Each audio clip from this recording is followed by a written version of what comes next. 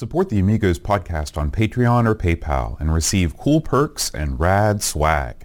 Visit our page at everythingamiga.com/support.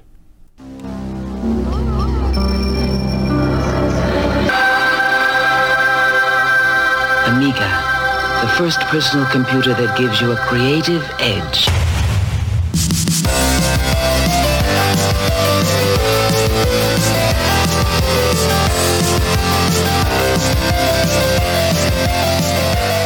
Hi everybody, welcome to Amigos. I'm John. And I'm Aaron. And today, Aaron, we're going to be talking about legends. Aaron, are there any living legends left, or have they all passed? You're looking at one, pal. Are you kidding me? I get legendary status just by putting up with you.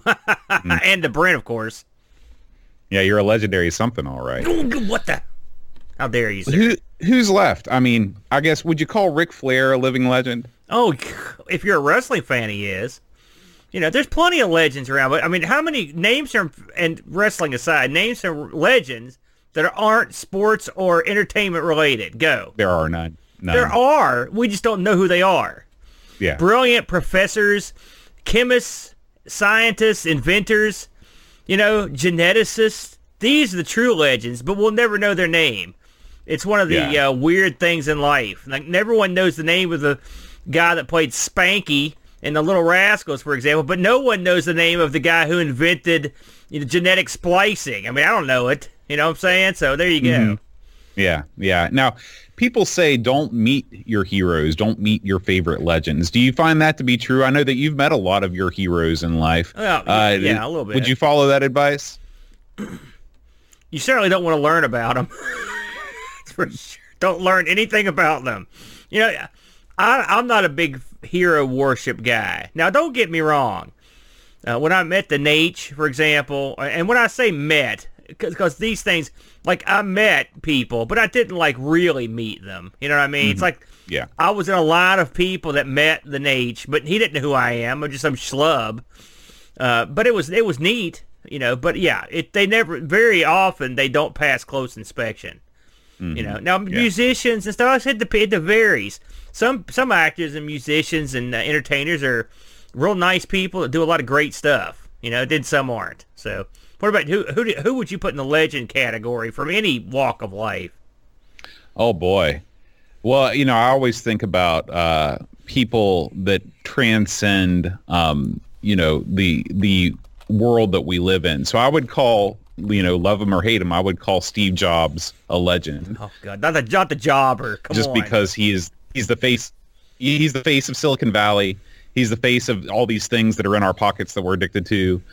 So, you know, I would call him a legend. I would in the entertainment world.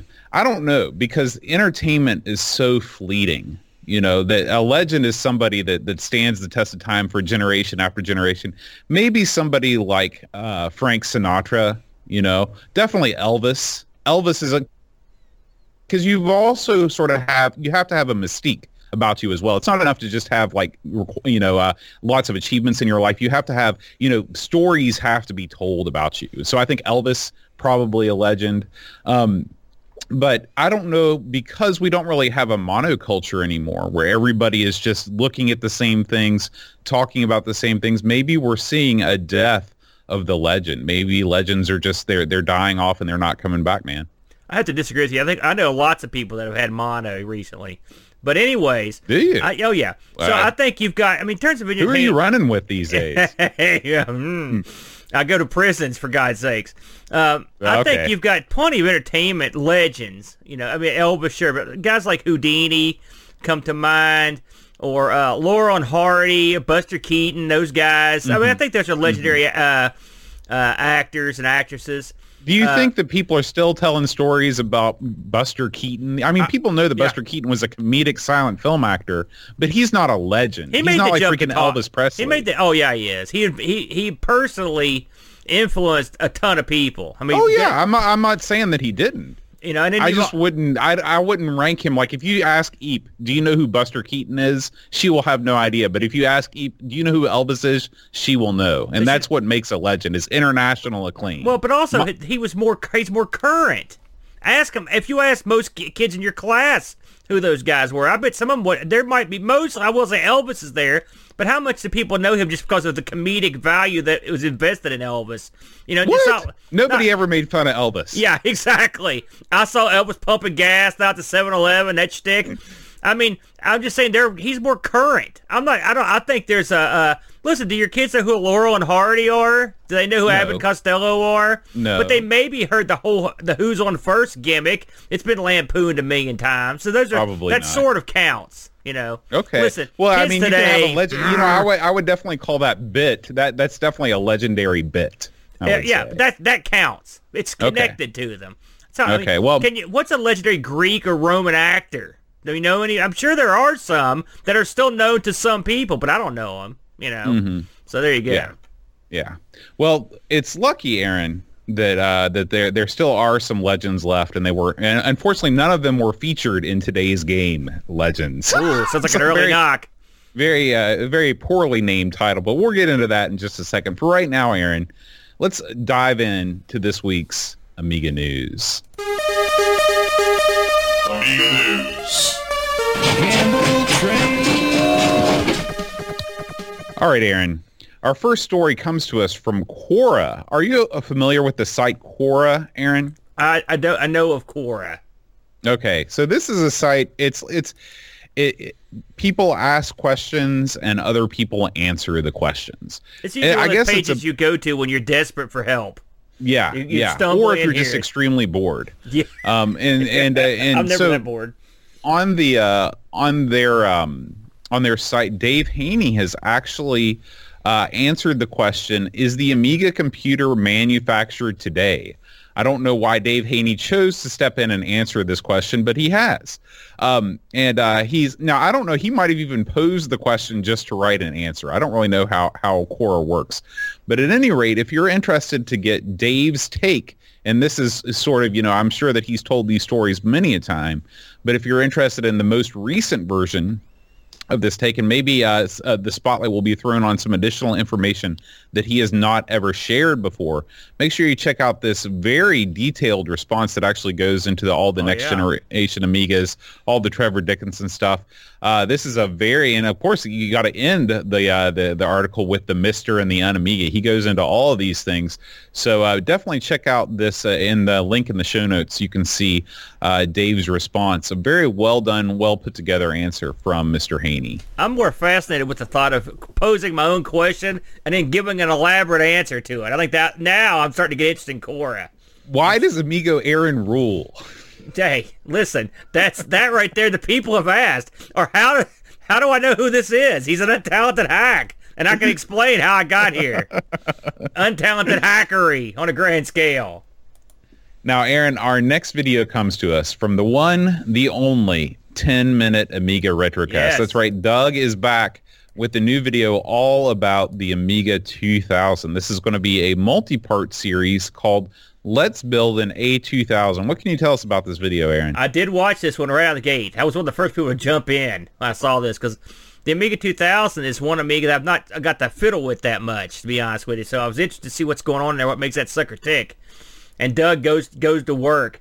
One thing that's, occasionally me and Doug will cross paths from a tech standpoint, but one thing that separates us is that he's very thorough, well-read, knowledgeable. He takes these things completely apart, cleans them, whereas I just get some duct tape.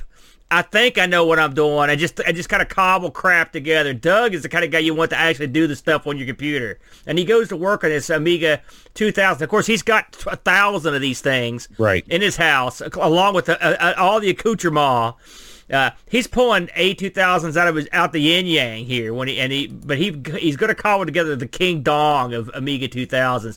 So this first video, he just goes over the various parts of the Amiga 2000, the motherboard. He goes into great detail on the Zorro slots, the ISA slots, how they work in conjunction, the kind of cards that were made for him. It was actually, they're quite ingenious, the way those things were, the way that they were planned out. It's kind of cool. Of course, he's got a A2000 board he had to modify to do extra special double awesome stuff, not just your single awesome stuff. He goes into the various chips.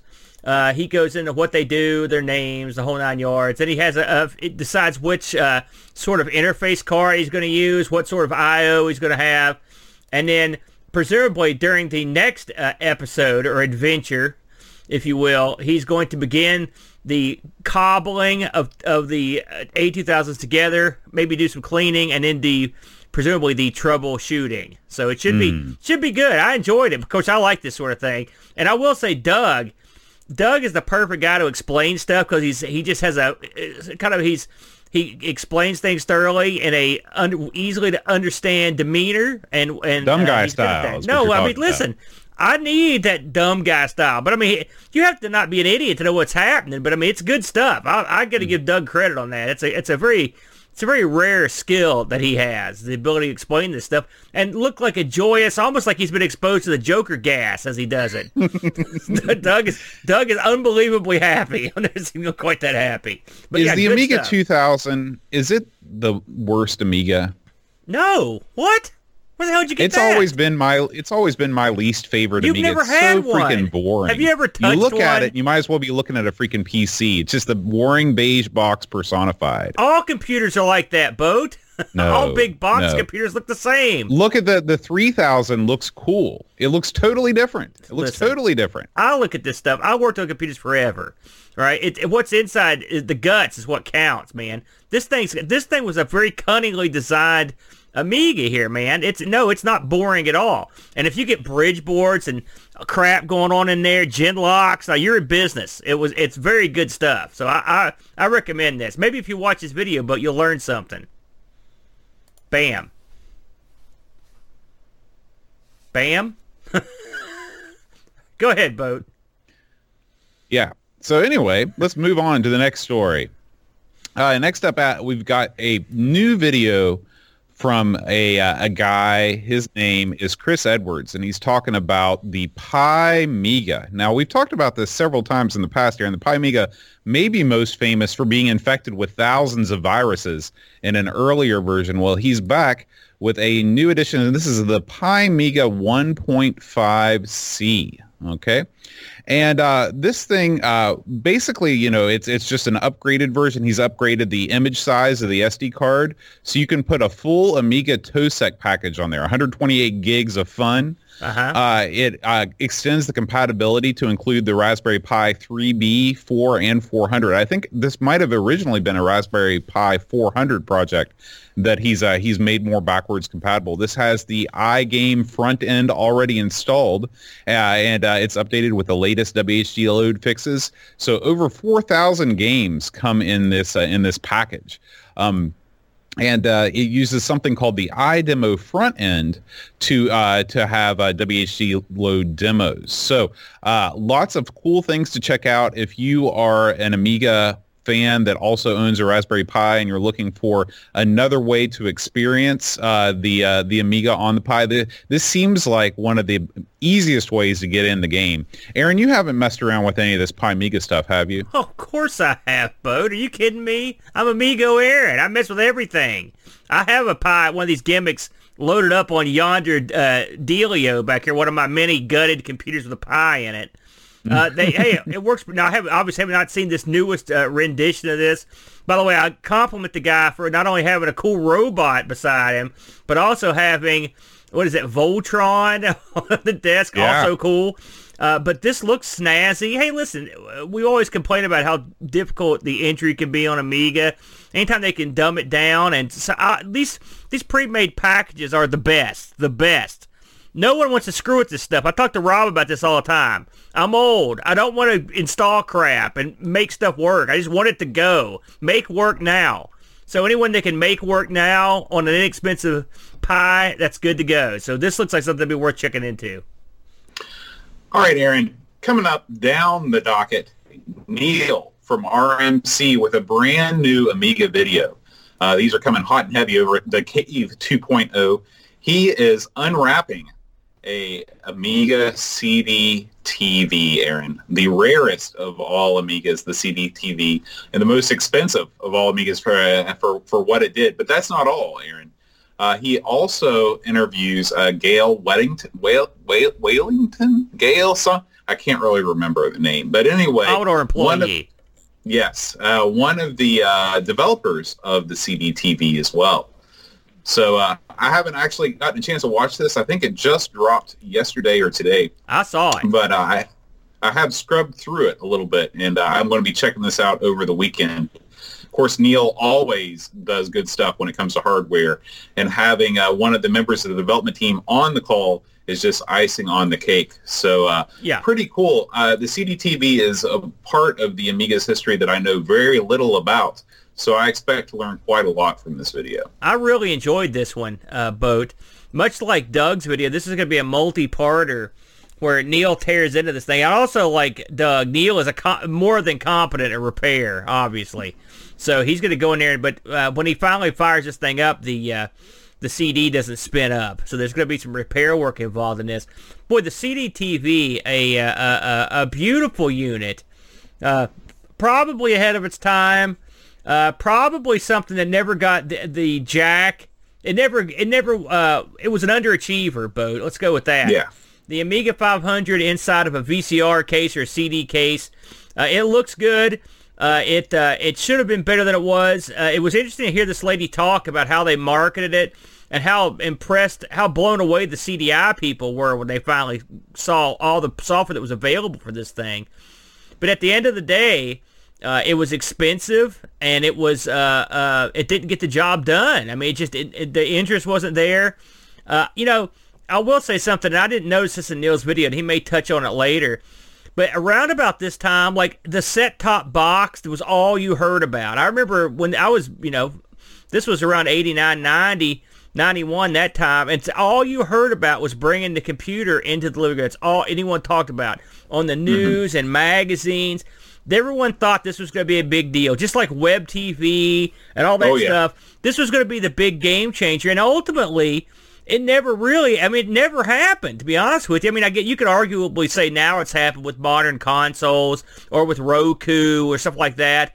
But I mean, there's no one out there marketing a TV exclusive computer that's gained like a widespread, like everyone's got one in their house. You know what I'm saying? Right. I don't know if people just didn't want it, didn't need it, didn't like the control options. Well, I think the problems were manifold. One is that the computer, by its very nature, tends to be, a lean forward experience where you're really focusing on very small objects on the TV. If you're trying to do file management or something like that, you're not going to sit across the room, in your easy chair, especially not back then. And so you just couldn't see a lot of the things that you needed to do. But of course, the big problem with the CD-TV was that it was just so unbelievably expensive that it just sort of priced itself out of its own market. Yeah, it's funny that these go for as much or more now than they did when they were new. Everybody went up. And I mean, I can see why they're popular. I mean, they are an attractive unit. And when he pulled it open, that's really the first time I've seen into a CD-TV before. And it was neat. Like I said, I'd never seen what it looked like in there, and they did a good job on it. It's a nice tight unit, and it's got a goodly amount of portage on the back. I think technologically it was fine. Neil also mentions that this thing was basically put together by guys who they're off on their own time.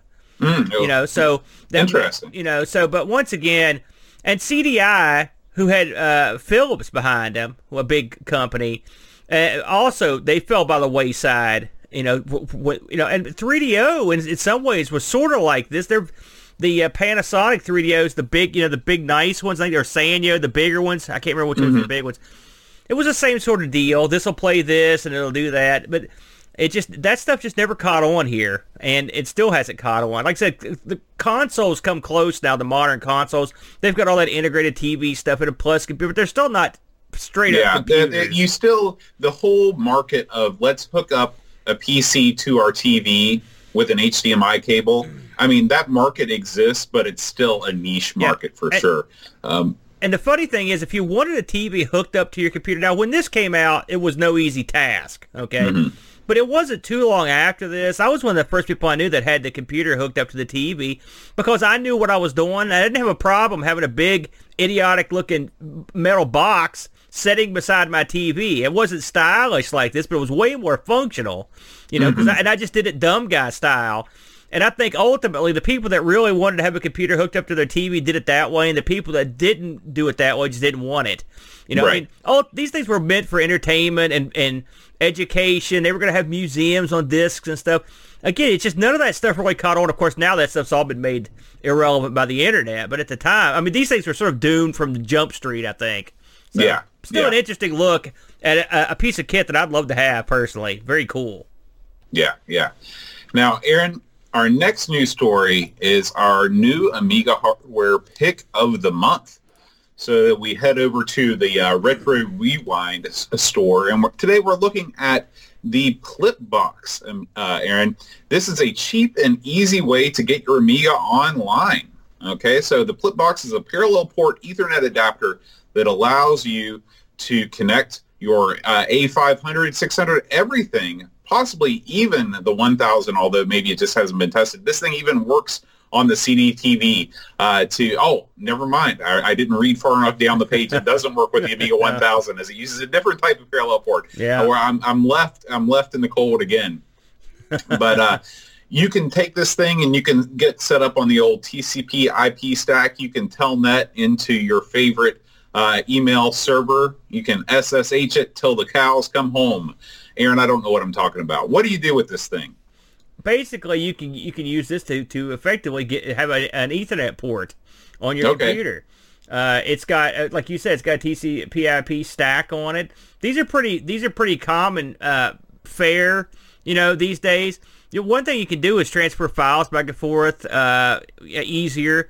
Like for example, in fact, there it is. Duncan just mentioned FTP, that's dandy. That's the same way I've transferred stuff from my Xbox, for example. It works fine. Get on. There are certain. You'll be able to access certain things on the internet. We talked about how somebody could get on certain web pages with the old Amiga stuff. You can still do that sort of stuff. It's still neat. Neat little gimmick here. They are selling these for $45. That's like a pretty fair price for these. I think these are neat. I've actually a while back I received a very similar product, which I've never gotten a fool with, so it's on my list. So I've never gotten to actually do this myself, but I'm definitely it's on my project list. But as in line with every Retro Rewind thing we've looked at, the price is low. And these guys are local to us, more local than most places. That's for darn sure. Mm-hmm. And they've got a good outfit. I actually talked to some of the guys at RunSpoint. These guys are point on. They know exactly what they're up to. Yeah, and like you said, that the price is low, the build quality is high, and we do thank Retro Rewind for sponsoring the Amigos. Yeah, thanks y'all. Give them a look. All right. Onward, Aaron. Onward to Legends. Absolutely. Now, Bo, I always ask you this. I'm going to ask you again. Is this one you'd seen before this week? Never. Yeah. I had, believe it or not, you're not gonna believe it, but I actually had stumbled upon this at some point because I remembered playing it for a short time, and we'll leave it at that. So, Legends. This is an interesting game. It's an unusual game for the Amiga. This came out in '96, Boat, pretty late in the game. Yeah. And came out on 6 discs, so it's also large. 6 discs with the bigger games. This was developed by Chrysalis. We've actually stumbled upon a couple of theirs. They did Arabian Nights. They did Lords of Chaos, if you'll recall that one. Prison, Lothar. I love this guy, Lothar Mathos Super Soccer. Still one of my favorite names. Don't screw with someone named Lothar. No. They did the Manchester United Europe games, all the Manchester soccer games or football games. And this was actually published by an outfit called Guildhall. I don't know if we've come across anything published by them, but I'll look. They've published some stuff. But okay. That's a cool name. I like the name of it. Yeah. This supported, it was multilingual on the disc. You could pick from French, German, or English.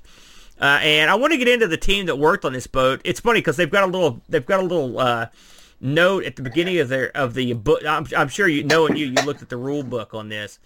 They've got a piracy warning up here, which I always feel bad when I read this. Although I won't say I never pirated this one.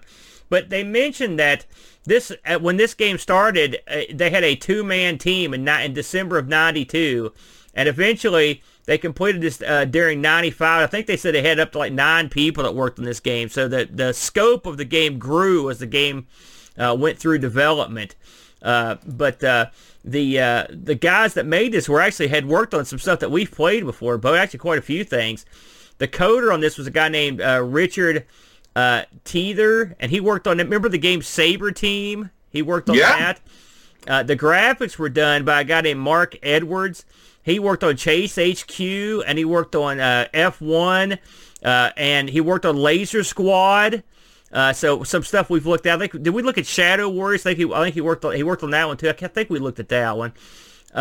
So all the guys on this team have worked on stuff. There's a guy, the graphics guy, worked on Tubin, Mark Potent, and Philip Hackney. He also worked on Saber Team. So these guys didn't just fall off the turnip truck. They worked on some decent stuff. The music on this was done by 2 different guys credited, Alan Hackney and Matt Furness. Matt Furness is the big dog of music, and he's done a ton of stuff that we looked at, including Alien 3, Badlands, Tubin, Soccer Kid. He did tons, Ultima 6. He did tons of music, and we'll get into the music. I've got something to say about that in a little bit.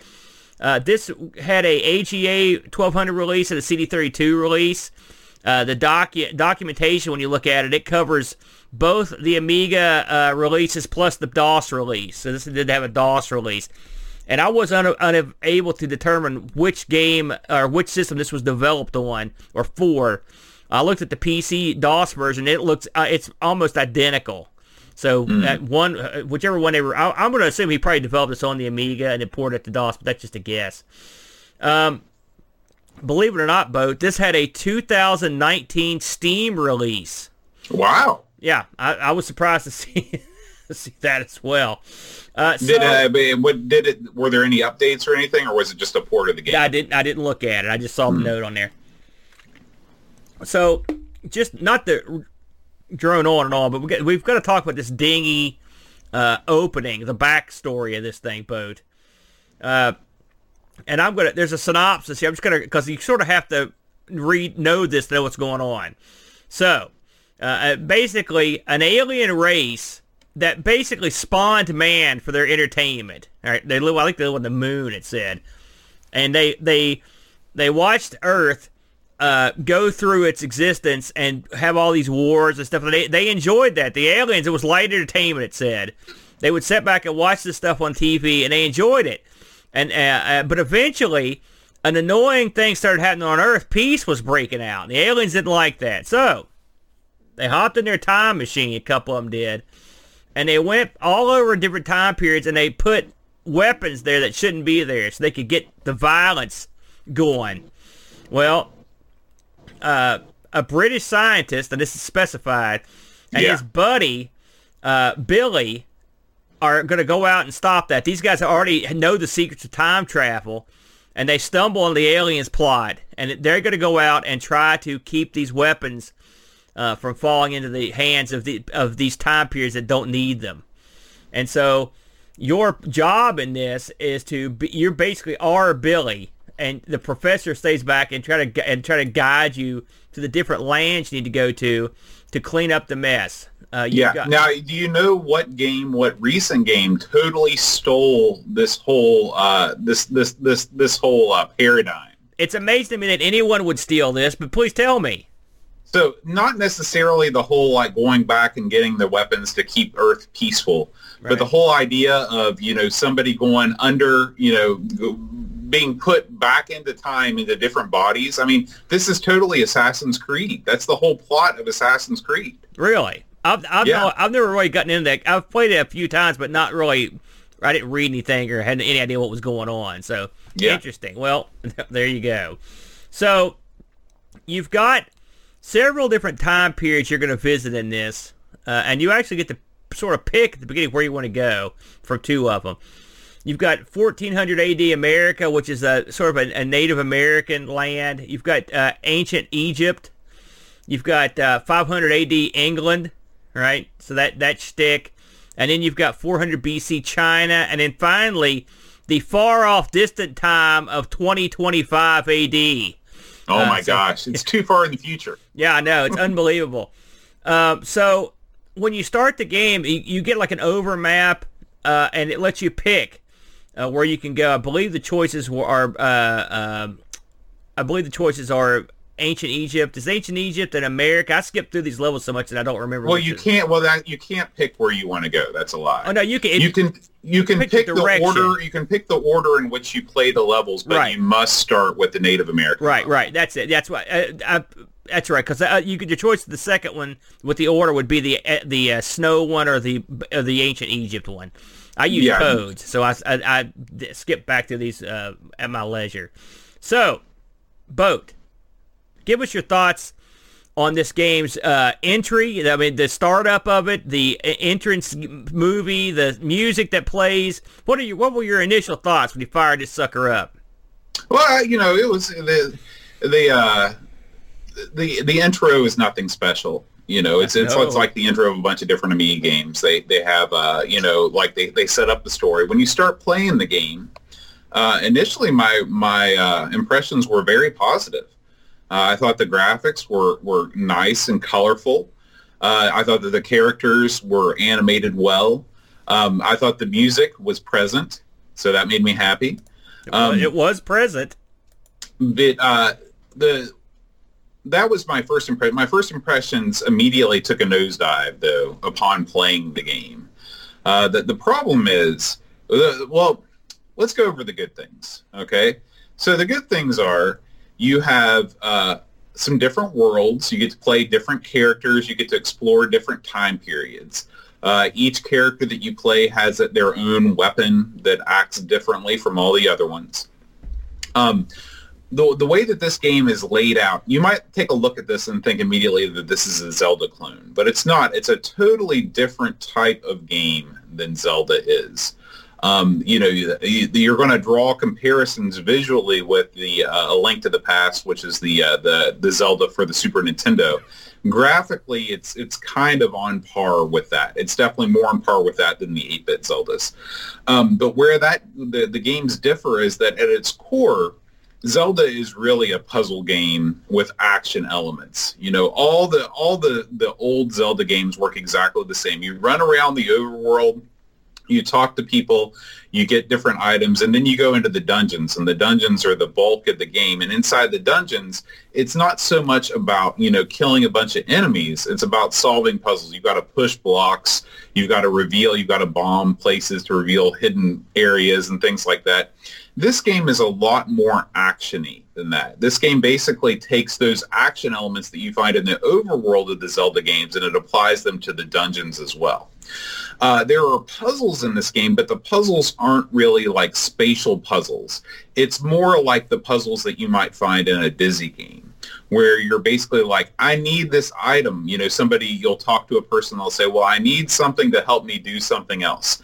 And so you'll roam about the landscape searching for that item. When you bring that item to the person, they're able to complete their task, and they'll give you some sort of a reward, usually another item that you'll need for later on down the line in your quest. That is Legends in a nutshell. Yes, very well summed up. I think you nailed it there. That's exactly what you do. I don't want to say the European slant on a Zelda game, but you're right. The puzzle elements are the old, listen, the first level, I need a rattle. You need to bathe in these certain waters. You need the fire sticks. You need fire. And none of the stuff's readily available, so you just go hunting around. Then eventually you stumble into it after you get past something. And then you go take that back to where it goes to get to the next element of the puzzle. That's rinse and repeat sort of thing. So yeah, I agree with you fully on that. Now, when you're roaming about the landscape, there are indoor areas. You can go into different structures like houses, or at the first level, it's like teepees or wigwams or whatever. Yeah. And you can talk to people just as you would in a Zelda game. There's a lot of dialogue in this game. One of the interesting things that I noticed about this game is that when you look at a sign, it will actually zoom in. The camera will shift, and it will zoom in on the sign. It's a little bit disorienting and jarring to see it. It's goofy. I thought to myself, how much time did they spend working on this? And the effect, this is not Star Fox here. I mean, this is No, it's Star what you call a sucks. top shelf graphical effect. It's like take a real low res picture and then zoom in as far as you can. It's like a Yeah, blocking yeah. disaster. And so what you've got to go through, and just like any role playing game like this, you are talking to people to figure out what they need so you can bring it to them. Now, this game in a special way, my thoughts on Zelda and its status as a role-playing game are well documented. I don't think that the original Legend of Zelda or The Link to the Past are, strictly speaking, role-playing games, because they don't employ an element of statistics with your, to me, a role-playing game needs to have equipment that you can upgrade, and when you upgrade that equipment, you need to be able to see statistics to show you how much better your hits are. In this game, you don't have that, but what you do have is you have statistics on your enemies. So whenever you fire a projectile at your enemy, you see a number over their head, and that number represents their remaining hit points. So in that way, this game I would actually consider to be more of a role-playing game than A Link to the Past is. It's is that very the only similar element because those numbers they almost seem random. You can shoot a guy they're the 2 or same 3 every times. single time. You can shoot a guy 2 or 3 times in a row, and those numbers change for no discernible reason, though. Incorrect. That I did not find that to be the case. I They did. go 10, 5, 0. Trust me, I would sit there and empty arrows in the guys, and it would just be like because occasionally you could get a guy to be caught on geography, so you could just sit there and shoot him in the back over and over, and the numbers would just they weren't consistent. I can tell you that right now. Though it wasn't to my knowledge that they were consistent numbers. They were. I didn't even know. At first, I thought they were points. I was like, "What is this?" But I guess it's hit points. Yeah, it's hit points. So now let's talk about some of the things that I want to talk about. A couple more things that I liked before we go into the parts that I didn't like. I thought that it was really neat. Most of the time when you complete a quest, like in a role-playing game, a lot of the times when you bring the guy their item, they're like, finally, now I can fix the roof of my house. And that'll be it. He'll stand there for the rest of the game in eternity, still as a statue. He never fixes his house. In this game, whenever you complete a quest, most of the time, you'll actually follow the person. Like I remember there's one scene where a guy, he's trying to fix the clock in a chapel or a building or something like this. And I think this might have been in the England section. And so when you bring him the ladder, I think you're giving him a ladder, you'll actually follow him out into the village, into the town square. He climbs up. This is all in-engine cutscene. He climbs up, fixes the thing. Something falls out. I think a key falls out of whatever he's trying to fix. You collect that key for your next part of the voyage. But I really thought that was cool. I really like the fact that they scripted all of that stuff in, because it gives you more of a reward. When you complete a quest, it's not just a text box saying, thanks very much. You actually get to see it. It's like a little treat for the eyes to see that. So I thought that was cool. Now, Aaron, it's time to talk about the things that are not so great about Legends. Hold on a second. They are Legion. Before you jump in, let me jump in on some stuff I did like. Yeah. Go ahead, We're going to go over the good stuff. When I first booted this game up, and I'll get into, I had low expectations, Bode, to be honest with you. But I will say this reminded me, now again, I'm no Zelda guy, but this did remind me a lot of like games that me and Brent would occasionally pick up on the old NES, including the screen. Pretend that instead of hitting the space bar to get your inventory screen, if you hit that start button or select on the old NES controls, very similar situation with the inventory screen. I like the fact that they have a map screen. That was helpful. Not every game's going to have that. I think that's cool. I like the fact that they put a lot of, there's 6 discs. There's a ton of content in this thing. It goes on forever. I don't think there's a complete playthrough of this on YouTube. I saw some pieces of some, but the just finishing one scenario takes hours. And you've got other worlds to visit, so there's a ton here, and I thought the puzzle element, again, it was a very European style puzzle element, but it was, for the most part, I thought it was sensible. For at least all the stuff I saw, I could get an idea. I had an idea where to go and what to do next, which I don't always have. The map, again, plays a big part in that, because I can see where I've been. When you can see where you've been and where you need to go, it kind of helps you figure out what you need to do. It's funny how that works. I thought there was a disconnect in this game between the cutscene pictures and the actual game, but I thought the actual game was fairly pleasant to look at.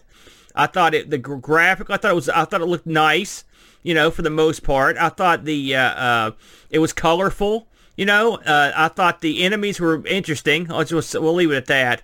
And I thought that the background stuff, like you mentioned, I like some of the idea that's of the wacky things. Like, for example, when you visit the medicine man, and he channels that spirit early on in the game, that eventually he poofs up and he falls in that mystery hole. I thought that was, like I said, it almost reminded me of something out of Battle Chess, a little funny little animation. So I agree with you on the little cut scenes. They make it more pleasant, make the game more pleasant, and overall the game has a pleasant atmosphere. It would look like a game that would be fun to play. So I will say I thought there were elements of the game that were very attractive. So I think there could have been an excellent. The bones were here for an excellent game. There you go. Yeah, absolutely. And I agree. I'm glad that you mentioned the map, because you're right. Not a lot of games on the Amiga of this or of any vintage really offer you that overhead map at the touch of a button. You could tell that they learned some lessons from the Super Nintendo Legend of Zelda, which we should point out launched a full 5 years before this game. Yeah. So there was lots of time to learn. Did you get that sort of... This reminded me more of an NES game than a Super Nintendo game, just from the way it was, the way it ran, it's structured, the map screen. It looks like a Super Nintendo game. Yeah, it looks like a Super Nintendo game, but a lot of the gameplay mechanics are more like an 8-bit, like simple for sure. Yeah. Now, please rip it to shreds. Now, feel free. Well, no, I'm not going to rip it to shreds. This is another classic example of where the developers have taken the game 80% of the way to where it needs to go. And there are just a couple things that they could have done to make it a real contender in terms of, if you want to play a Zelda-like game, here's something that will satisfy that itch. Okay? Problem number one, you are surrounded by enemies no matter where you go from the get-go. Okay? And I'm going to constantly compare this to The Legend of Zelda, because it's obviously this is an homage to Link to the Past.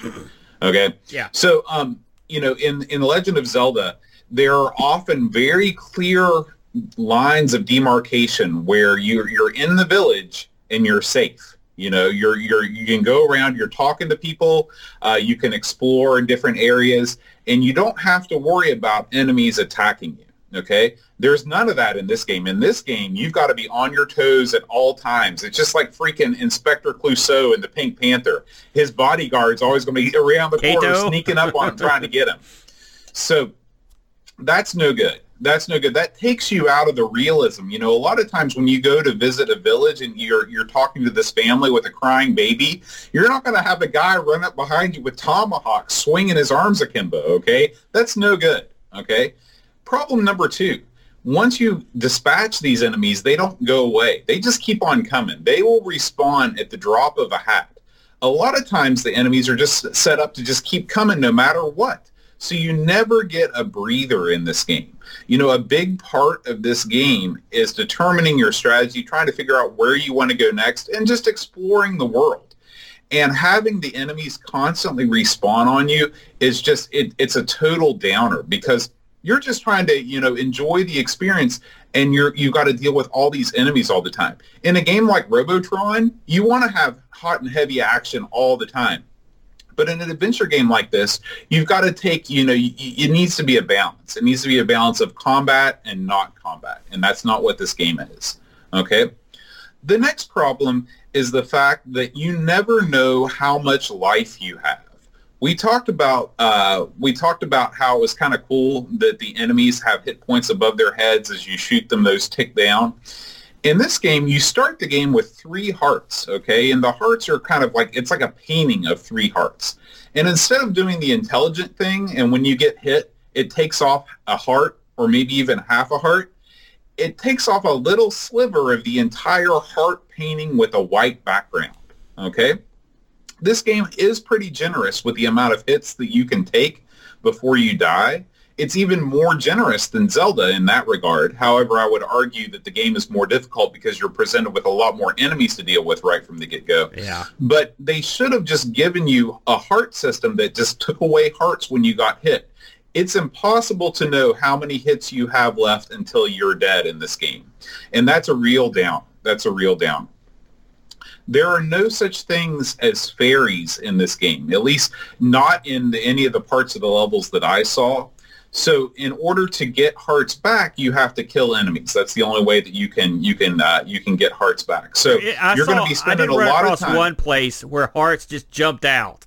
But that, okay. Literally, I saw it one time. So I'm with you. So, yeah. Yeah, I'm not saying that they don't exist, but it's definitely not as plentiful. Like in Zelda, if you go whacking the weeds, there's going to be fairies that pop up, and you can replenish your health pretty easily. But in this game, you spend most of your time A, getting killed by enemies, and B, trying to kill those enemies so you can regain your health. So in essence, it's a lot of combat is just a wash. You know, you're going to get sucker punched a couple times, then you've got to get away so you can fire at that same enemy to get that same amount of health that you lost back, and then you end up in the same place that you started with. That is no good, okay? But the bigger problem that I have is the fact that there is no way to upgrade the amount of health that you have in this game. One of the great things about Zelda is character progression. Okay, you start out and you only have 3 heart containers. So you got to be super careful as you're going around the world because those 3 heart containers go away really, really quick. Okay, but as you explore the world, you find more places where you can get heart containers and you can get more health. So you can roam around and you feel a little bit more like a bad mamma jamma as you roll into these places because you've got 6 hearts instead of 3, so you can take more hits. Okay.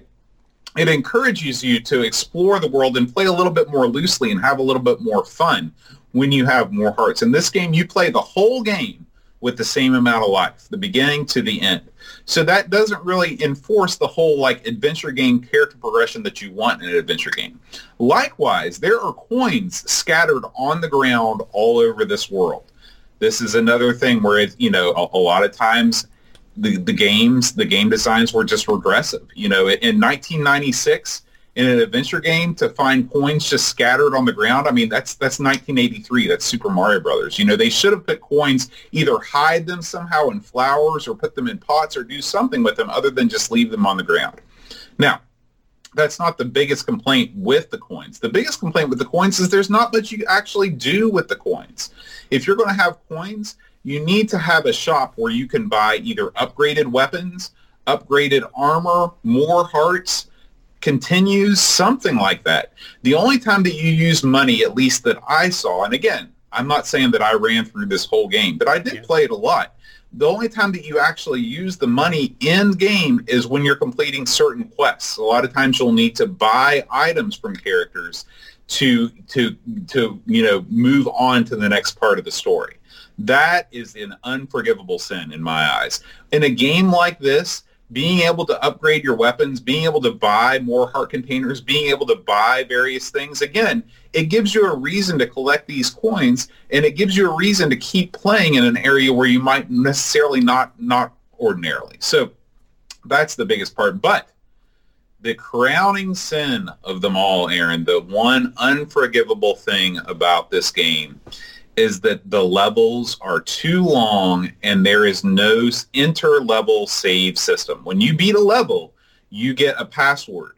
But when these levels are super, super long and they're super, super hard. Hours and long. Not having a way to save the game within a level, I mean, for 1996, unforgivable. I have no idea what they were thinking. The last thing I'm going to say, Aaron, the load times. Now, when we're watching this playthrough right now, the load times aren't that bad. I don't know why that is. I counted, and I was using WHD load. I was emulating an Amiga 1200 with WHD load.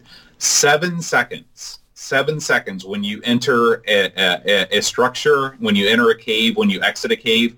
That's unforgivable. And they make you look at probably some of the ugliest drawings I've ever seen in my life. It's hard to pinpoint exactly why these things are so off-putting, but all I can say is that it reminds me of a lot of art that I've seen coming out of Amiga European studios. They're these sort of like grotesque looking characters with very large eyes, but weird not large shading. eyes in the anime way. Yeah. Well, I played this. I knew you had sort of stooged off that I needed to play this with something with save states, and boy, you were right. So Yeah. I went directly to Amiga Forever to play this, and I played. I didn't have the WHD load version. I played the disc version, and even with this thing set up with a bunch of discs, it's still, I got to experience some of the sweet load action, and I knew where I was like, my God, this would be a nightmare. Every time you go in and out of a hut. Listen, I loved every point you made. I agree with everything you said, but I've got some more fundamental faux pas that this game makes. Okay. And you touched on them a little bit. I want to talk about the art package. If you look at the cover of this box, it's pretty cool looking, right? It looks like a pretty cool, serious game. When you watch this game load up, I with all due respect to the people because it's a stylized art, okay? I hated it.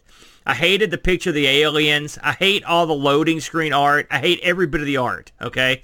So the art stinks. I don't mean the actual game art. I mean the still photos. I don't like any of it. Now, part of that could be because it's dated. But part of it could be because of a cultural difference, but I didn't like any of it, okay? So there's that. Secondly, I couldn't believe you didn't mention this, so I'm going to mention it for you. This game, I mean, again, it looks like a serious game when you look at the box. Then you read it, you realize it's pretty wacky. But and I'm not going to say the music in this is bad, okay? But I will say it totally doesn't fit this game. Like it makes not one lick of sense. The opening makes no sense. It's straight up Euro dance trash, as you would call it. The music for the different levels. I mean, I will say some are better than others, but I didn't like any of them that much. And I didn't think it made any sense. It was repetitive. It never stops. And the music was just a dud. I got to be honest with you.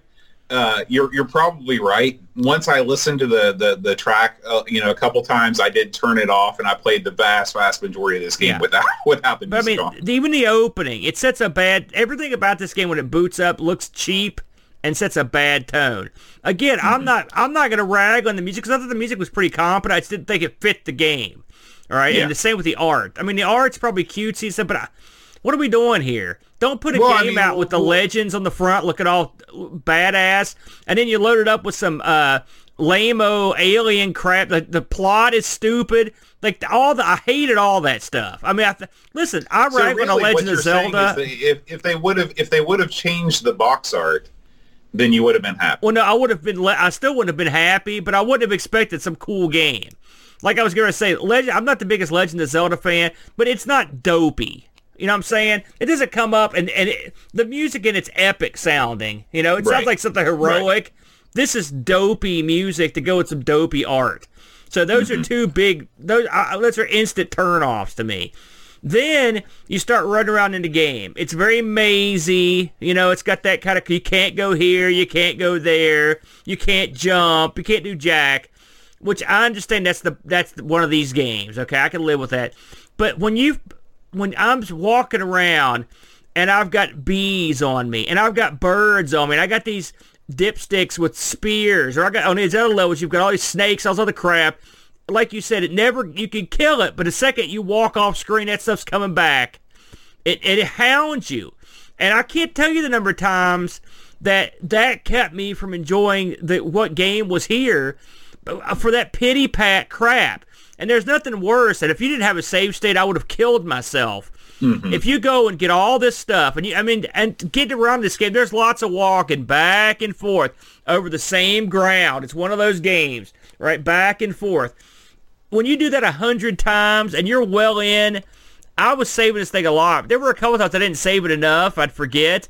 And it's the worst feeling when you're just trying to get back to something to complete the quest, and a bee or some idiot charges at you, or something breathes on you enough times and it knocks you off and kills you.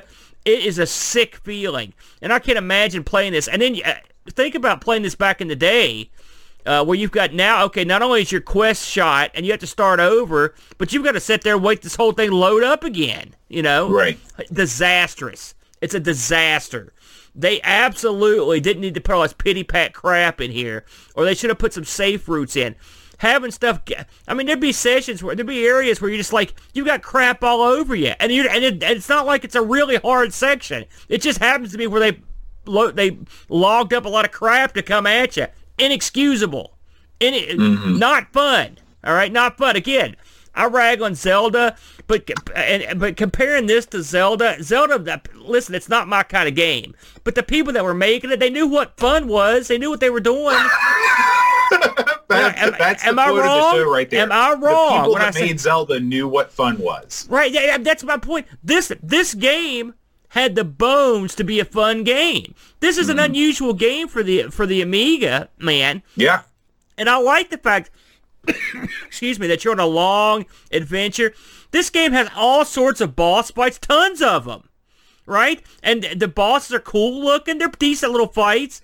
They've got all sorts of content in here, and as stupid as the backstory is, I mean, the game is okay, you know, if you sort of disregard that or if you think it's funny. Now, granted, they put some other stuff in here I don't like. You know, there's a lot of attempts at humor that are various, good or bad. Stuff really fell flat for me. There's one place where you go, you have to buy, you know, again, you go in the store. This is a perfect example of why this game is not good, okay? In the first level, you go into a big wigwam, okay, that you didn't have access right away, and they're like, finally, you can go to the store. You go into the store, you see tons of little guys that look like they'd be perfect extra men.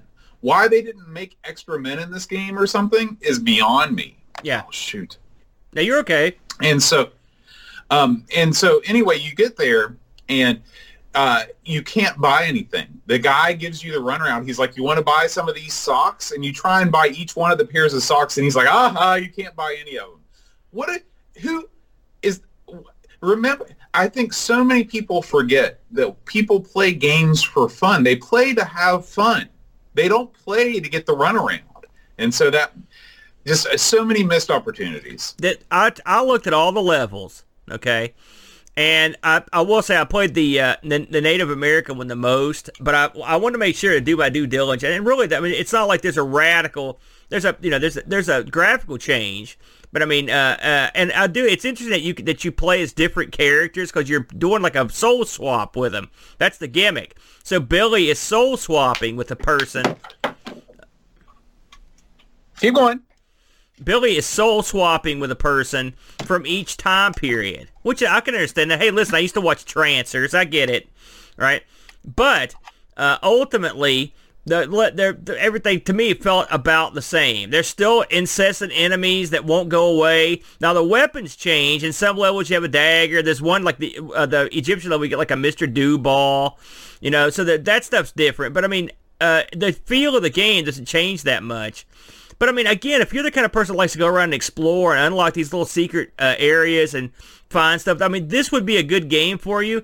And this game is actually more playable today than it ever would have been in the 90s. Because with the invention of save states and the invention of modern controls and stuff, this is it's a lot better game than it would have been there. And the fact that you don't have to wait for the loads. So, I mean, if you were ever going to play a game like this on your Amiga, now's the time. But you don't want to play it on your Amiga, that's for sure. And another thing I would have mentioned, you talk about the save states. This has, okay, it's on 6 discs. This has a hard drive install. Okay, this came late enough to where it had one. But not being able to have some place to like pick back up is ridiculous. Who's going to sit down and play 3 hours of this straight? You know, I mean, you shouldn't even. There's no limitation. I can only assume that they'd planned on maybe releasing this on a console or something. You know, well, it did get a CD32 release, right? But even the CD32 had you could save. They had some savable memory in it. You know, but I mean, that's not good enough to cripple it on the Amiga and the DOS. Although, to be fair, I didn't try the DOS to try to save anything. Maybe that decision was made in 1992. Maybe that was like the first thing was like, hey, we're not going to have save states because it's 1992 and no games have that. But by the time that 96 rolled around, maybe it was a different deal. I don't know. Listen, I mean, I don't know. All in all, when this game booted up, I was going to drop the hammer. So I will give this credit. It walked me back from the ledge to a certain extent with the gameplay, believe it or not. You know me. I'm sure you expected me to come in here guns blazing because this is not my type of game. But I'm trying to be a fair man because despite the fact that it's not my type of game, I can understand the appeal of these games and the fact that it's an adventure game. And I thought the puzzles and stuff were pretty interesting. And really the story in the actual levels, what you're doing, I find pretty interesting, all said. But... listen, you've got a choice here on a game like this. You can make this like Time Bandit, okay, where there's stuff you shoot nonstop to collect treasures like an arcade game, or you can make this like Zelda, where they give you a little breathing room, but you can't have both. You don't get both, because when you have both, you've got crap. Right. So there you go. That's my 2 cents worth both. Any final thoughts? No, I think between the two of us, I think we covered all the things that this game does right, and definitely all the things that the game could have improved on, for sure. Did you get any incredibly hot Discord action on this, or would you like me to have a look at the Discord if it's too hard for you? I think I can do this. All right, go ahead. So let's see here. We did get some reviews. We'll start with the one and only Chris Folds. He says, this is a classic example of developers examining the console game, seeing the ingredients that make a great game, but having zero clue on how to put them together to make a decent game. I will gloss over the repetitive tunes and the horrible loading times with bizarre full-screen pictures and get to the real problems. A million collectibles, the worst firing system ever, standstill, slow animation and fire, the continual respawning even if you wander off-screen for a split second, punishing difficulty level and dull, repetitive maps are the real issues. This game, if released 3 years earlier, would fall squarely in good if all you had was an Amiga category. Yeah. But the game came out in the PlayStation era, so that doesn't count. 3.5 out of 10. Wow. Hold on a second before you keep going. Folds brings up a couple interesting points there. Think about that for a minute. It came out in the PlayStation era. That's crazy. Yeah, I believe that somebody in the chat said that Tomb Raider came out the same year as this game. And if your PlayStation friends came over and they saw you playing this, they would probably have a hearty ho. Now, one thing he mentioned that I forgot to touch on, and again, this is mostly for the level with the first level with the Native Americans. You have a bow and arrow. There's nothing more infuriating when you're fighting someone and their shots repeatedly cancel yours out. Yeah. That is infuriating. And it just makes the battles go on forever. They're so long. The bow and arrow is hard to line up. I mean, you eventually sort of get used to it, and you sort of get used to fighting your opponents with it, but it sucks. Weapon. Yeah. I'm sorry. I also didn't like the fact that your enemies can always fire down at you. Like if they're on a ledge or a higher elevation, that's no good. And you can't fire up at them. Yeah. Right. They can fire across stuff too that you can't. Folds, that's something we forgot to mention, but good job, Folds. What else you got? Jason Warren says inferior. 5.5 out of 10. There you go. Super Famiking writes, having never played this before, I was quite excited by the screenshots as I've always longed for an Amiga version of Zelda. Boy, was I way off. The puzzles are decent, and there's nice touches like the hit points on the enemies, a la Secret of Mana. However, the game is frustratingly hard due to the poor collision detection, terrible firing mechanics, and the ever-spawning enemies. Yeah. This is the basics in an action RPG, and it gets them totally wrong. Even in the empty halls of the Amiga JRPG genre, Legend still isn't worth your time. 3 out of 10. He's right. Hit detection, no good. I forgot about that. It's jonky. It's a little wanky at times. It's not perfect. That's for sure. Yeah. Was this reviewed in any of the magazines of the day, or was this too late? Bo. And I've got some right here. So the folks on Lemon, I think, are generously give this a 7.86. Amiga Format gave this 86%. Amiga Power 80. Now, granted, these are all coming out in 96, so which it's an interesting thought there. CU Amiga gave it an 81. Amiga Joker gave this an 86. And they gave it's funny, they looked at the Amiga CD32 version and the Amiga 1200 version. They gave the Amiga CD32 an 86 and the Amiga version an 85. So these are very high scores, Aaron. The Amiga, well, again, 1996 boat. Yeah, Amiga, they're like, please keep buying our magazine. We'll rate all your games high. Amiga games give it an 83. So the average magazine rating, according to the fine folks at Lemon, 82%, Boatster. Now, I think we both know this has to be taken with the old grain of salt because I don't know how many games I don't know how many first run Amiga exclusive games. Well, this came out on DOS too. By the way, this came out on DOS. I want to drive that home too.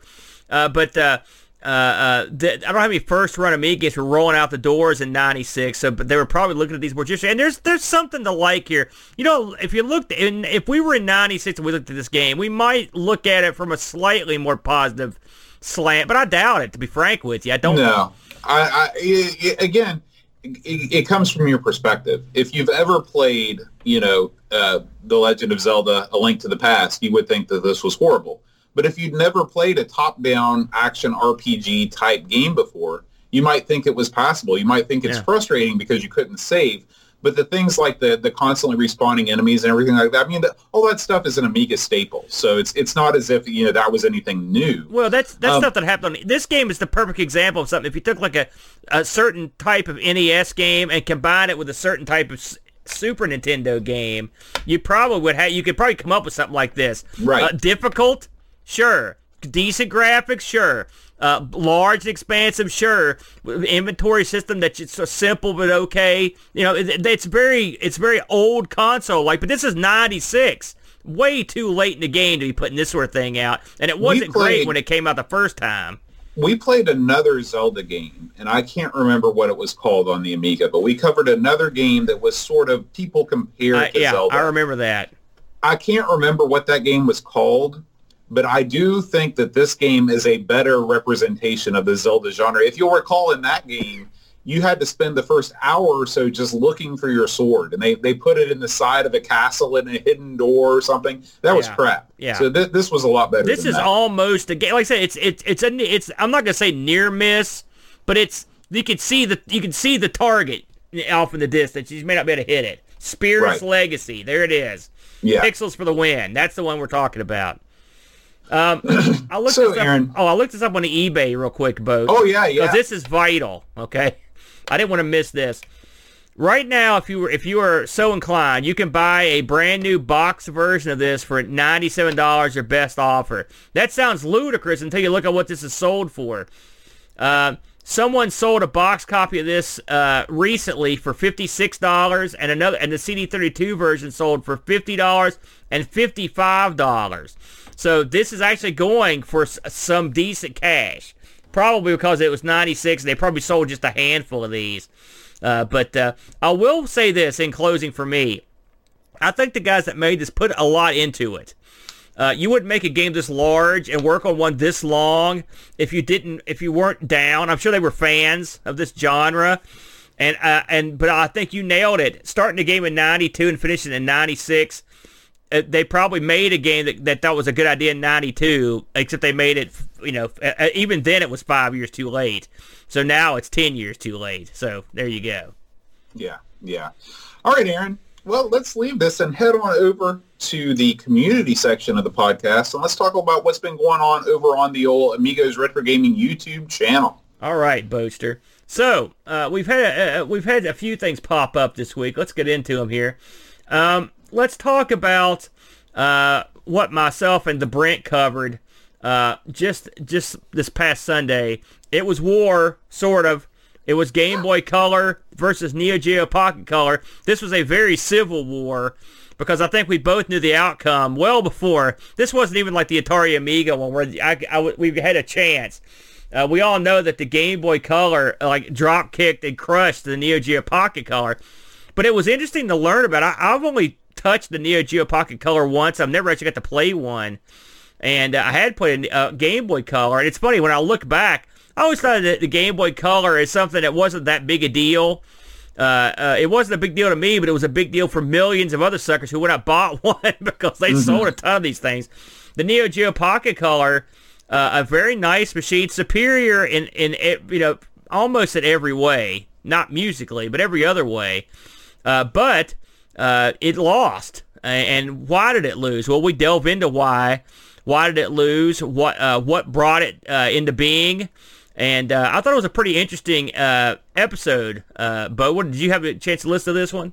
No, because because of Snowmageddon here, I have not had a chance to listen to this past week's episode because that's normally reserved for my morning commute. So if there's anything good about going back to school next week once the storm is over, will be me getting a chance to check this out because I don't know anything about the Neo Geo Pocket Color, and I'm eager to learn. It was fun. It was a fun episode to do. I want to mention this while on here since we have a lot of people listening. We're running a contest over in ARG, and the winner of the contest will receive a boxed Dragon's Lair mini cabinet that are all the rage, but they're really awesome. It's very cool. And this week, Brent, we're going to spin a wheel with 12 people's names on it to pick the winner. There's going to be 3 prizes. One Dragon's Lair and a couple second and third place prizes. If you're interested in trying to get in on this, every week we do something different, and this week we are doing a bit where we are accepting reviews for the 2 games that we're going to be doing on our next episode, Boat. Brent is doing DuckTales, and I'm doing Calibris. Is that what it's called? I never can remember the name. It's the weird the Sega 32X Hummingbird game. So if you want to leave reviews on this, we'll accept reviews on our Discord under the video for last week's ARG Presents. So you can email us at argpresents@mail.com. Just a quick review of the 2 games, what you thought about them, and if you send us a review, you're entered with a chance to get picked to win the Dragon's Lair Mini. So something I wanted to point out this week, just so everyone gets a chance, Boatster. Boat, you're not eligible, I'm afraid. Sorry about that. Oh. Let's move on, Boat. Here he's back. It's Rob Flack O'Hara, the Flackster. They got 50 feet of snow. They got no water out in Oklahoma, but the flack can't be stopped. No. And this time out, he's getting some crazy rally games on here on MAME. Have you got a chance to look at this one, Boat? I haven't seen this one yet. I watched this one live. He's a lot better at these games than I am. You know these games where they give you the route and you're supposed to, drift your car in the right direction. Neo Drift and Great Rally. I'm horrible at these games. He's much better. And then we get to the part of the show where Flack shows off some of his pictures from the lawnmower races he attended. Those are always good for a laugh. That was good. And then also he does some wacky antics with the Mister. He actually shows how to upgrade the Mister on this one. And then I don't know how Flappy Bird, I think this built into the Mister. He played some of the built-in games. So if you want to watch the Flackster get down and funky with some entertaining stuff, check this out. All of his videos are top shelf and a good time. And I believe You Don't Know Flack just came out today or will come out tomorrow. So check out that. It's a great show with me and both love. Mm-hmm. Here's one, Boat. I just checked this one out earlier today. He's back. Hermsky, with another one of his unique videos. This time around, it's a plays to completion, a game I've never heard of called Urban Upstart Adventure on the ZX Spectrum. This looks like an interesting little game. It's a classic. Text with graphics adventure game where you type in go north, go south, all that jive, and in the top screen they draw in a picture. And this is as old school as it gets, Boat. This reminds me of the Coco days where the picture slowly draws up there and then the colors fill in. Did you play much of these back when you were a kid? No. I played a ton of text adventure games on the Atari. Yeah. Really? But I never had any games that had the picture above it. And the first time that I saw screenshots of these games in Classic Gamer magazine, which was sort of the magazine that got me back into retro, I was like, holy cow, why did I never see these? And it turns out that there were a ton of them for the Atari. I just never, they were never on the massive collection of pirated discs that I had. These things, they had a bunch of these. Believe it or not, even old A used to play these on the Coco.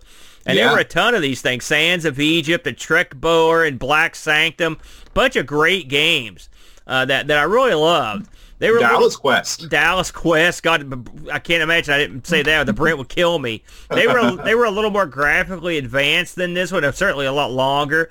But I have played games like this, basic games. So I love these. They really take you back. And Hermsky, I don't know. I'll watch this video. Hermsky runs right through it, and then underneath the video, he actually posts the solution. Oh, that's fantastic. If you wanted to take Urban Upstart to school and finish this sucker, Hermsky's your hookup. So check him out. Always coming back with the great ZX stuff. Another awesome video from Hermsky Boat. I recommend that one big time. And finally on the docket, Boatster, it's our good buddy. It's Frodo NL back again, taking care of business on the ColecoVision as only he can. And this time around, he does some of my personal favorites. If we can get that thing to pop up. There it goes. He does some Popeye on here. He does some Donkey Kong Jr. He does a lot of stuff. And this is a 3.5 hour stream, Boatster. Oh my gosh. He really went to work. And I will say, Frodo don't mess around. When he gets online to stream, he goes to work. I just watched him, and I don't know if this is what he's going to post or not, but I just watched him. He did a video, I think it was last week, where he played almost every conceivable version of Manic Miner, and he is a stud at Manic Miner, and he was great on a bunch of different versions. And it was real interesting to see the different types of Manic Miner, how the different slants, how they compensated with different graphics and colors and resolutions. He played like almost all day, nothing but Manic Miner. He beat it multiple times, Boat. It was quite a show. So hopefully he'll post that one at some point in the near future. But what you're getting right here, and this is some of that more obscure, wacky ColecoVision stuff that you just don't see every day. And by the way, this is him playing Gauntlet. Have you ever played Gauntlet on the ColecoVision? Never, but it's moving quick. I like the speed. It looks pretty good. With the exception of the colors, it's a pretty good looking deal right there, Boatster. That's all we got video wise this week. We had a good week though. I had a lot of fun watching all that stuff. Yeah. Well, let's head on over to the Discord, Aaron, and talk about the high score challenges that we have going on right now. All right. Right now on the Amiga, we are playing Vaccine. This is a crazy 3D shooter. Sorry. Yeah, you don't have to put on the red light. Oh, it's already on. And so the winner for right now is, and this closes, there's still tons of time left. It doesn't close until the 5th of March, Z9K9. But you can jump in and join the others that are participating, including myself, in this high score challenge. Vaccine is a strange game, but it's kind of neat. It's kind of different. And on the humble ZX Spectrum, Aaron, we are playing Tornado Low Level. Remember that game? Oh yeah, we weren't good at that. No. We aren't good at many of those. Jigglebox has taken the top slot right now in Tornado Low Level. This doesn't close until the beginning of March as well. So if you're a member of our Discord community, head on over to the High Score Challenge channels, and you can post a score on both the Speccy High Score and the Amiga High Score. You know, speaking of high score challenges, Boat, I know this is a little bit off topic. I don't like to toot my own horn, my friend. Is this going to be another Warblade thing? No, this is a little story about a man. He rose up from obscurity to be the #1 Donkey Kong player on the Coco. That'd be your boy right here. Amigo Aaron took the top spot last week on Coco Talk. Congratulations. I blew past Boat like he was standing still, crushed the field, and made a special guest appearance. I bring this up because I believe, Boat, and you stop me if I'm wrong, because I know you're almost a regular on Coco Talk. I believe that this weekend is, in fact, is this their 200th episode coming up this weekend, It is, Boatster? tomorrow. And so hopefully everything will run nice and smoothly, and because they had a rough go of it last week. Hey, technical trouble. It's what goes on these days. But we salute you guys on Coco Talk for your 200th episode.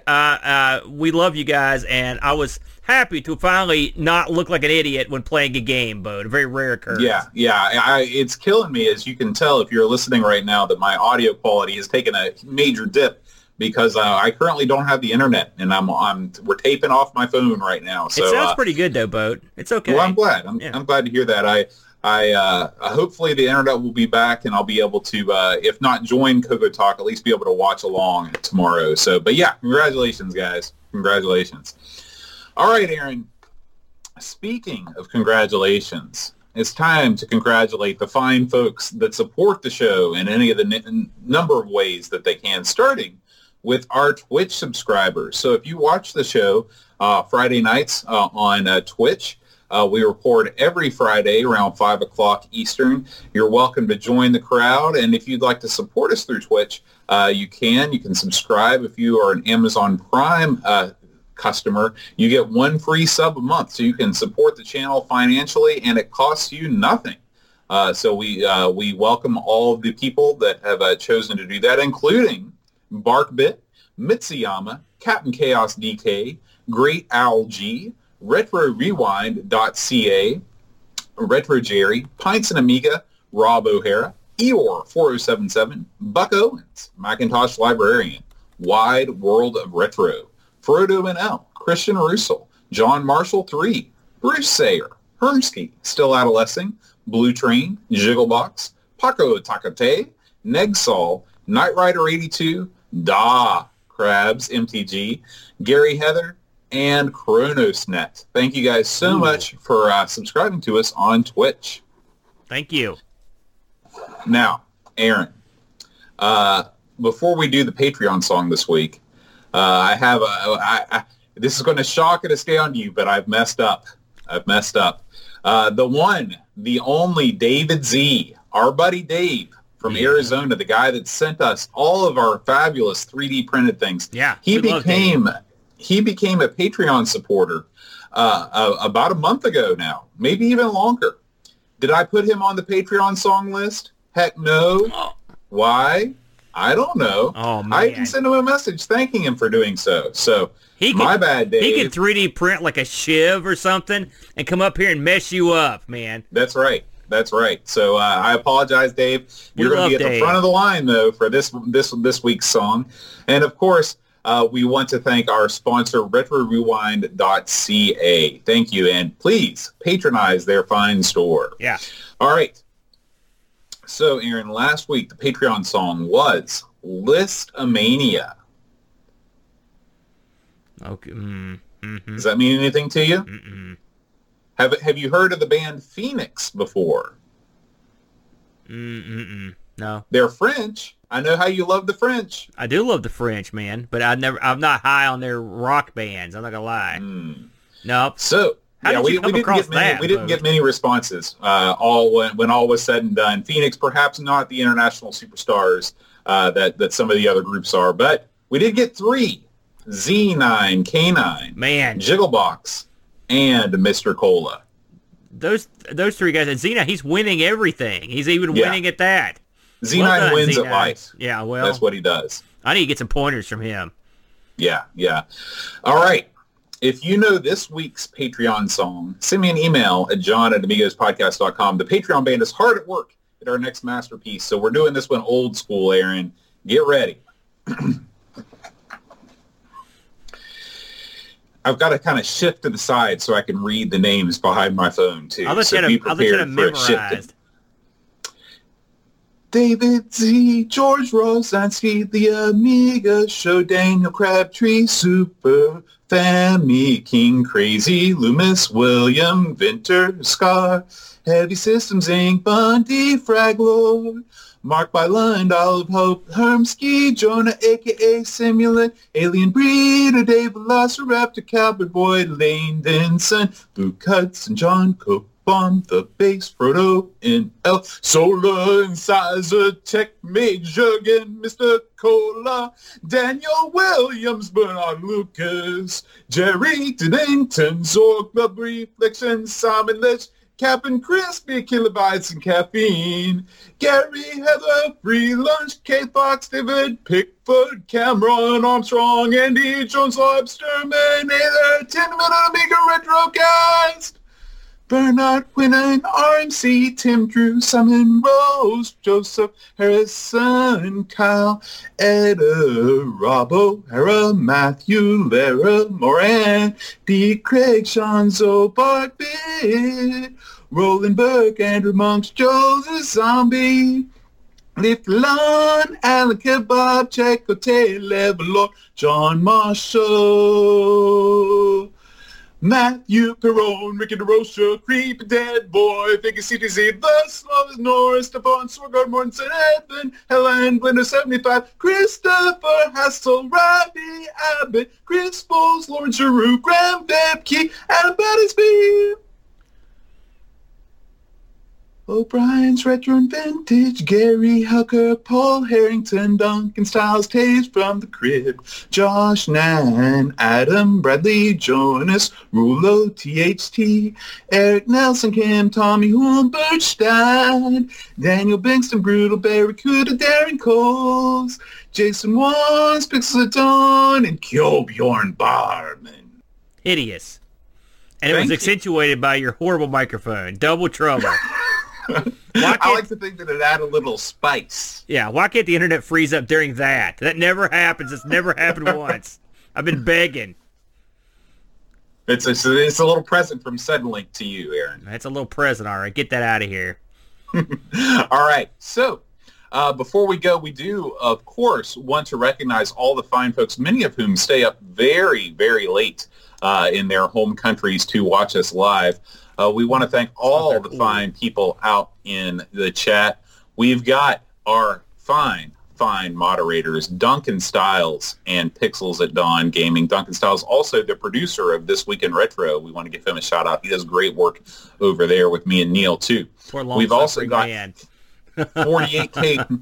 We've also got 48K RAM here with us. Amiga Gamer 1200, Amiga Live, Atten, Barkbit, Bike Me, Bitstorm, Brock 101, Challenged Moose, Cobrian, Commander Root, Datadog UK, Delamort 78, Edvin Helland, Eeyore 4077, Erican 316, Frodo NL, Jigglebox, Hermsky, Level Lord, Jabasoft, Jason Warrens, John Marshall 3, fellow West Virginian joining us, L. Curtis B, Macintosh Librarian, Mitsuyama, Mo Moisteet, Mr. Cola, Olav Hope, Picard 2010, R-Typer, RetroRewind.ca, Rob O'Hara, Sp483, Super Tech Boy, Tom Toms, 3 Point Strips, V&K, Vector Funk, Violets TV, Wishbone, and Z9K9. Very good. Thanks for showing up, y'all. Thank you guys so much for being here. And of course, Aaron, before we go, we do want to put all of our thoughts, prayers, concerns, good vibes to all the fine folks all over, at least here in America, that have had some wild weather this week. I know that there's some people. I know 8-Bit Guy has had some troubles. His whole home got flooded because a water pipe broke. I know Macintosh Librarian's down there in Texas too. I hope she's doing okay. The Pints and Amiga guys are down there. Yeah, Pints and Amiga guys. Yeah. So I feel like, between the two of us, we got off pretty easy compared to a lot of folks out there. Yeah, West Virginia had a zillion down trees from the multiple ice storms and just a lot of people without power. So thumbs up to all you guys that are out there putting this stuff back together, all the suckers out there that are just hanging in there, man. It's tough. And having no power is a real bummer, but we both know that. We only lost power for a couple days. Some people haven't had power. My buddy from work hasn't had power for over a week. And now he's got no water. That's just right down the road from here. So hang in there. Warm weather's coming, and hopefully we can all get through this, and we'll be better prepared next time. That's for sure, Boat. Absolutely. All right. Speaking of being prepared, you all better prepare yourself for next week's game. What was that? Do you mind if we dance with your dates? So I was thinking Comfort of Strangers accent, but I'll take that one too. I'm not sure who I was challenging there. Next week's game is going to be Shamalama Ding. Okay. Next week's game is going to be the first in our second look series of games, Aaron. This is the new category that has been created this year for us to take a look back at the first 50 episodes of Amigos, way back. The ones we ham and egg. Aaron. Yeah. We're going to be taking a look at Super Skid Marks. Skid Marks, Aaron. Great. Okay. This was suggested to the committee by Chris Foltz, and this, I believe, was episode 34. Pixels at Dawn informed me. Episode 34 of Amigos from way back in 2016. That'll be fun. I'm looking forward to getting back because these were episodes we did with no video, and we recorded some of these on like a tape deck or a Walkman, or we just wrote some of them down. You know, there were some really old, obscure, so these will be a lot of fun to go back and revisit, Boat. Yeah, absolutely. So, and of course, we want to thank Level Lord, members of the Amigos Game Selection Committee, for choosing this game to be suggested, and the committee themselves for voting for this game. Even though this wasn't a perfect game, I think it was fun to talk about it. It was definitely one that needed to be looked at for all of its warts and all. You had to take a look at it. I was glad we looked at it, despite our lack of enthusiasm for it. Yeah. All right, guys, we will see you next week for Super Skid Marks. Until then, Adios. Adios.